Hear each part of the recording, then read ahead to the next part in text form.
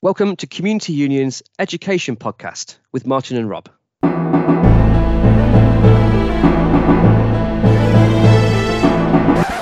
In this podcast short, we're going to look at workload in schools. We're going to look at what the Education Workforce Charter says about workload and wellbeing. Consider Ofsted. And we're going to look at the administrative tasks that the government thinks teachers should not be doing.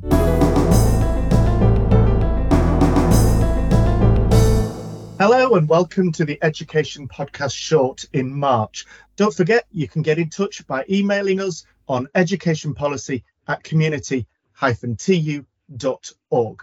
We'd love to hear from you because it's what our members say that make a difference to the work that we do. Now, as I said, for today's podcast short, we're going to focus on workload. The Education Workforce Charter was published in November 2021. This is a declaration of support for and a set of commitments to the well-being and mental health of everyone working in education in England. So that's support staff, that's teachers, administrative, site, clerical, catering, cleaning. Anyone who works in education in England is covered by the Education Workforce Charter. And all state-funded schools and colleges are invited to sign up to the Charter as a shared commitment to protect, promote, and enhance the well-being of their staff. And back in 2021, Community, or Voice as we were then, were asked to contribute to this staff wellbeing charter as well. Now, we are united in our view that improved wellbeing among staff is key. Staff are a precious resource and we should value them. We should value their wellbeing and their mental health. Supporting their mental health and wellbeing is a duty that should be shared by all.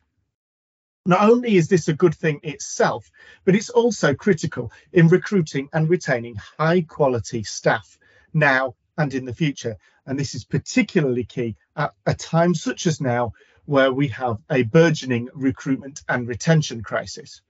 But it's also crucial in securing better outcomes for our young people, including looking after their own well-being and mental health. So what does the Charter actually do? Well, the Charter sets out principles of shared understanding on the meaning and importance of well-being and everyone's roles and responsibilities to preserve that. It aims to improve well-being in schools and colleges by encouraging accountability. And most importantly, it includes commitments on education staff well-being by the DfE and Ofsted. According to the document, the DfE commit to designing in well-being and to consider the impact of policy change on well-being. It says that they will support the sector to drive down workload and improve how data is collected, and that they will champion flexible working. Now, the DfE is not, in our view, doing enough to meet its own objectives. Indeed, the number of new policy updates that come out on a regular basis is enough to undermine all of the intentions of this workload charter. So what has Ofsted promised to do? Well, Ofsted has promised to ensure that inspectors take staff wellbeing into account and to review whether their framework is having inadvertent impacts on staff wellbeing. For example, creating unnecessary workload and taking steps to alleviate any issues. Now, it's important to be clear, by their own admission, the purpose of Ofsted is not to help schools to be the best they can. Rather, it is to inspect and regulate organisations and individuals providing education, training and care, and to report their findings directly to Parliament, parents, carers and commissioners. Note there is no mention of schools, teachers nor pupils in there. And again, it's our view that the burden of Ofsted and the state of ever-readiness that some schools insist on their staff is unhealthy, and that action needs to be taken to address this. In the light of recent tragic events, we have once again written to the government calling for the inspection system to be reformed. Community believe that inspection in its current form is not fit for purpose. Inspection should work for the school community, for the whole school team, and it should provide the necessary improvement advice and support to make those improvements possible. We want to see an end to one-word outcomes, and we will continue to work with the government and the inspectorate to achieve these goals. You can read more about this on our website, which is www.community-tu.org. community-tu.org.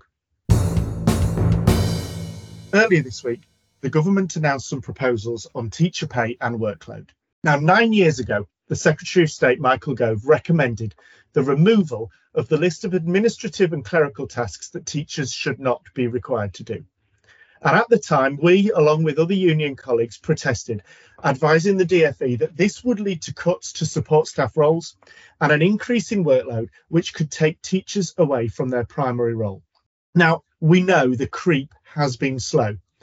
The freeze on staff pay, the pressure on school budgets and the cost of living crisis has seen more and more support staff leave due to redundancy or searching for better pay and less stressful working conditions elsewhere. It's not the fault of those who have left for whatever reason, but the result is 9 years later, we have seen increased pressure for those who are left behind. So what should teachers not be doing? Teachers should not be routinely required to carry out administrative and clerical tasks because teachers are employed with a focus on teaching and learning. Some tasks are daily burdens such as photocopying or filing, taking formal minutes at meetings, investigating student absence, for example. But tasks don't have to be done on a daily basis to be routine. Some tasks are less frequent, such as putting up wall displays or collecting money for lunch or trips. And many tasks are done only once a year, such as collating reports. These are still classed as routine and therefore shouldn't ordinarily be done by teachers. But what should teachers be doing? Well, teachers must follow the teacher standards, and we've covered these in the podcast before. But broadly speaking, these are the standards expected of all teachers, early career teachers and trainee teachers. The key features of this are that teachers are responsible for planning and delivering well-prepared and structured lessons which meet the needs of all pupils, managing behaviour appropriately, so following the behaviour plan, and making accurate and productive use of assessments. In short, teachers should be allowed to teach. This is why in our recommendations to the Independent Teacher Pay Review Body, we have been calling for PPA time to be increased to allow teachers to fulfil these duties within their working day and to minimise the impact on their home time.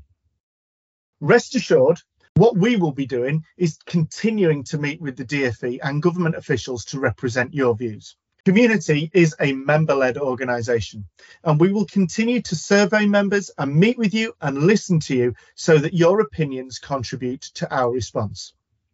And on that note, it's the end of our podcast short today. Please, if you've got any comments or feedback, do get in touch with the podcast. You can email us on educationpolicy@community-tu.org. You can follow us on social media for news, shared content and resources. If you need any help or advice, please visit our website www.community-tu.org and check out our frequently asked questions, advice centre and information sheets. If you're a member and you need casework support, then please contact your regional team or give us a ring. And don't forget to like and subscribe. Please tell everybody to join us next time for another education podcast.